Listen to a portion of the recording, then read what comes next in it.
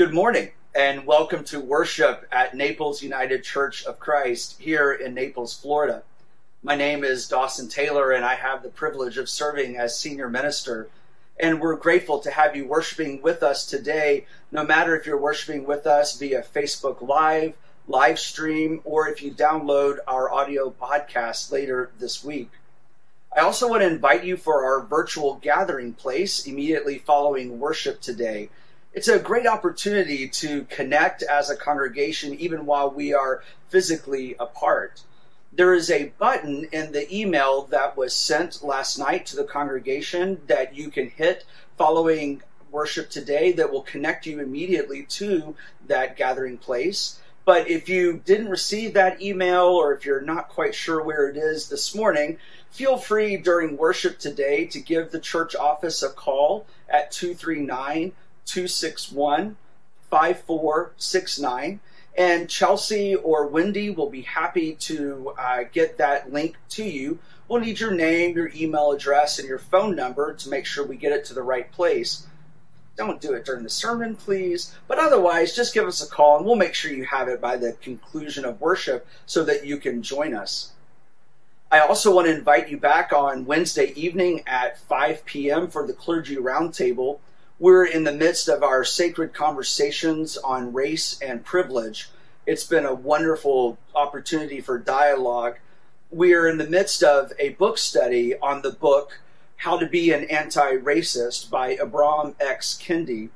And books have been a little difficult to get a hold of, but I can give you some inside information to let you know that our wonderful receptionist, Chelsea Godwin, was able to get 75 copies of the book and has them available. So if you will give the church office a call this week or email us at info@naplesucc.org, they'll be happy to get in touch with you and work with you to get a copy sent to you. And lastly, I'm excited to let you know that we have the congregational hymn sing returning. It will be next Sunday, July 5th at 4 p.m.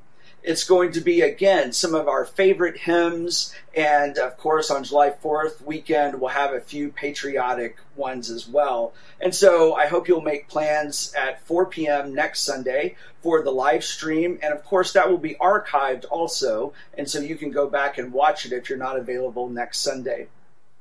As an intergenerational congregation, let us center our hearts and minds as we prepare for worship today.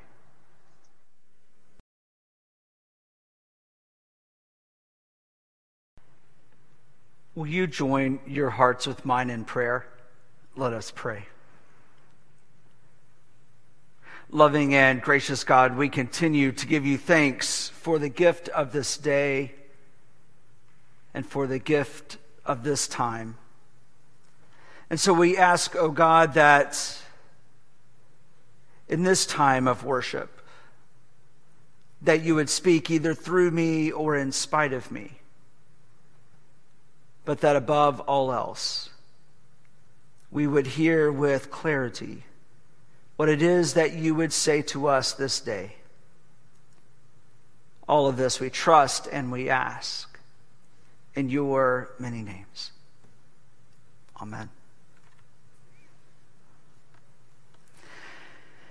A certain county official had to go to a farm to talk to a farmer about some county matter. Walking up the dirt road leading to the farm, he encountered several signs, and they read, "Trespassers will be shot. Beware of dog. Keep out. This means you." Finally, arriving at the door, he was greeted by a very friendly, smiling, congenial farmer. When the county agent was ready to leave, the farmer said to him, "Come back and see me sometime. You know, I don't get many visitors up this way." "No kidding," said the county official under his breath as he turned to leave. In the time that our scripture reading was written, the one for this morning, people practiced hospitality as a virtue. The stranger was like a sibling. The visitor had a place of honor. Water was not easy to obtain, and in rural areas there was no access to running water, and especially cold running water.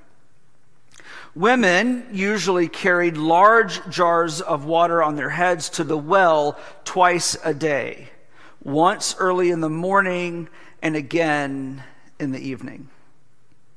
There was no refrigeration, so cold water did not stay cold for very long. To give a cup of cold water was luxury, and it indicated further a high level of Middle Eastern hospitality.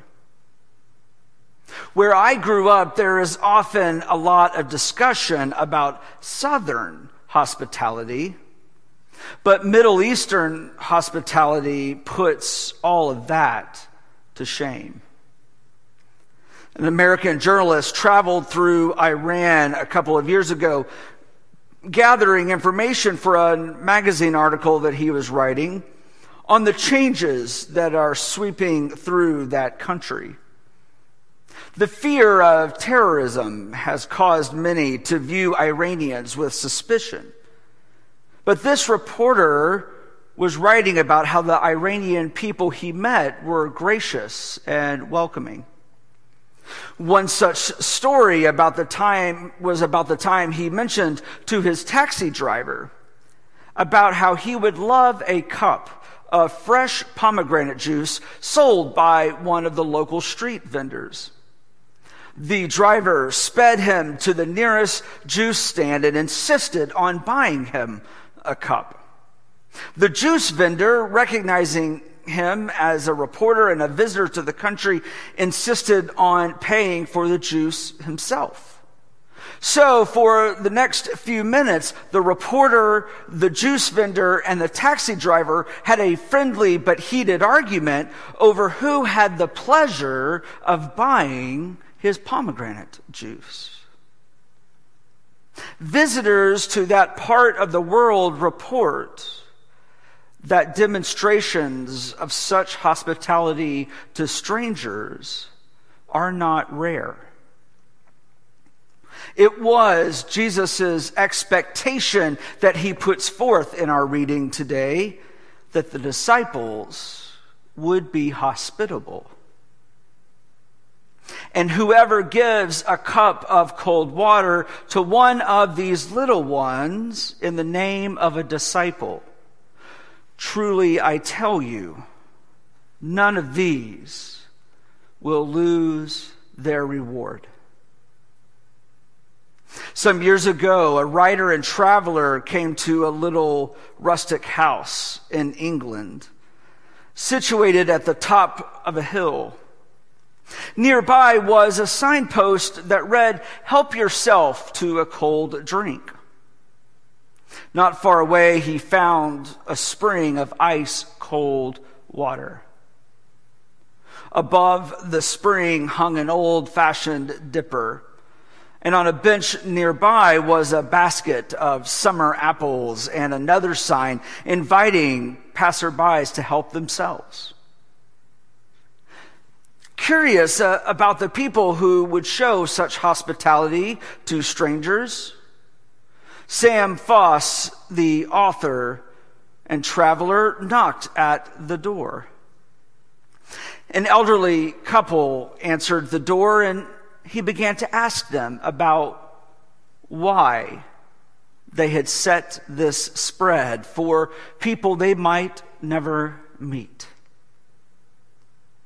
They answered rather simply.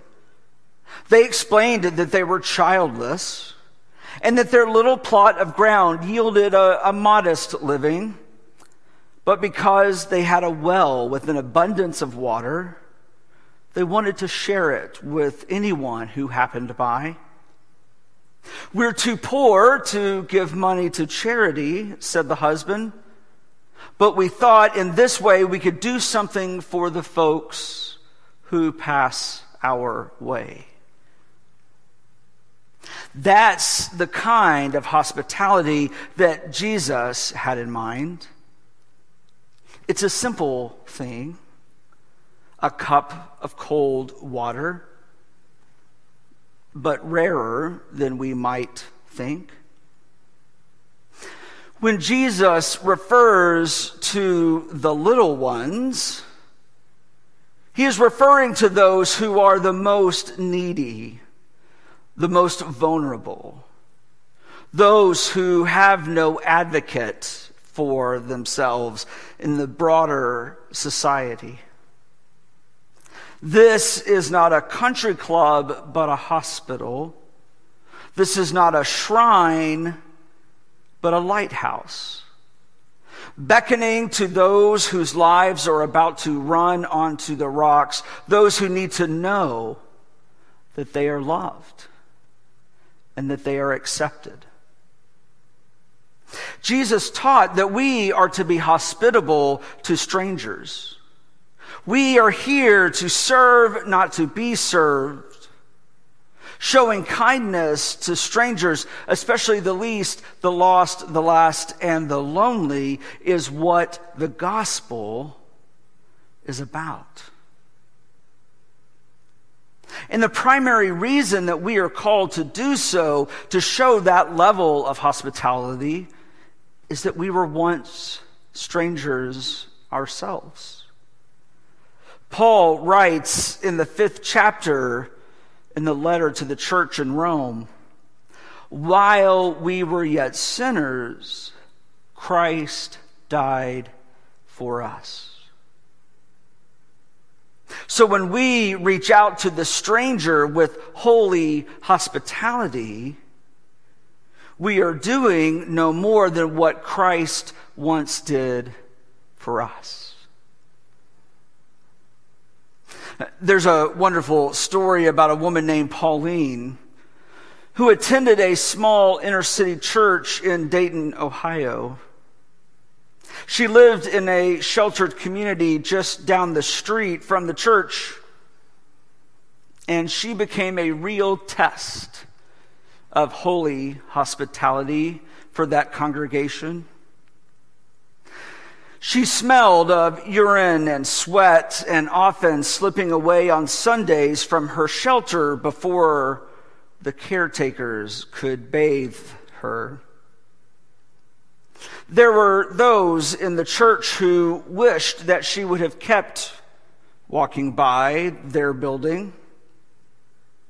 But there she was almost every Sunday for worship. You could tell by Pauline's loud voice every time she entered the building. She sat near the front so that no one could miss her knit cap and grubby, heavy overcoat. Some made sure that they did not sit near her, not wanting to catch that odor that emanated from her clothing and her body. But there were also many in the church who were glad of her presence. Fortunately, some of those were on the governing board of the church. One of them, a wise elder, often said, "Pauline is Christ's gift to us." And he meant it. He meant that Pauline was the kind of person to whom Christ wanted that church to reach out to. With Pauline present, they could never forget that call to reach out beyond the church walls. That elder was one of the first to greet Pauline with welcoming words and a handshake each Sunday morning. But Pauline tried the patience of the people of that little church. Even that elder whom she counted as friend. She stayed for the coffee hour, of course, every Sunday following church, sometimes interrupting people's conversations. Although she was diabetic, she stuffed her coat pockets full of cookies and cake slices.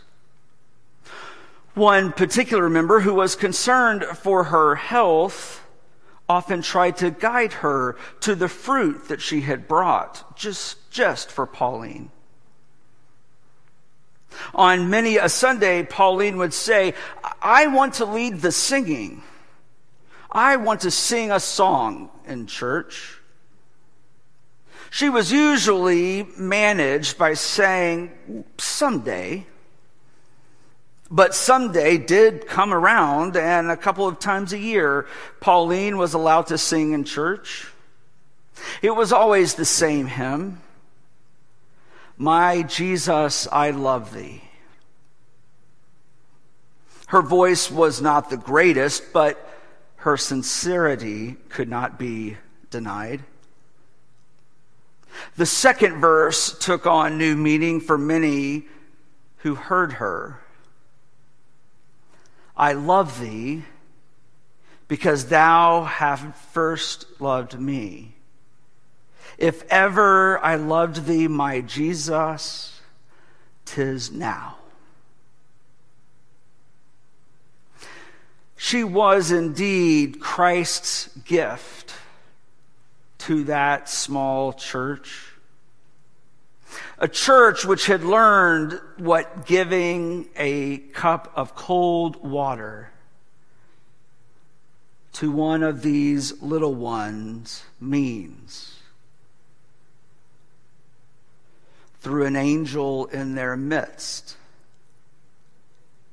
named Pauline. We were once strangers. That's what we are told. And the way that we show gratitude for the reality that we are no longer strangers is through holy hospitality. Hospitality to even those who may not think, believe, or act like us.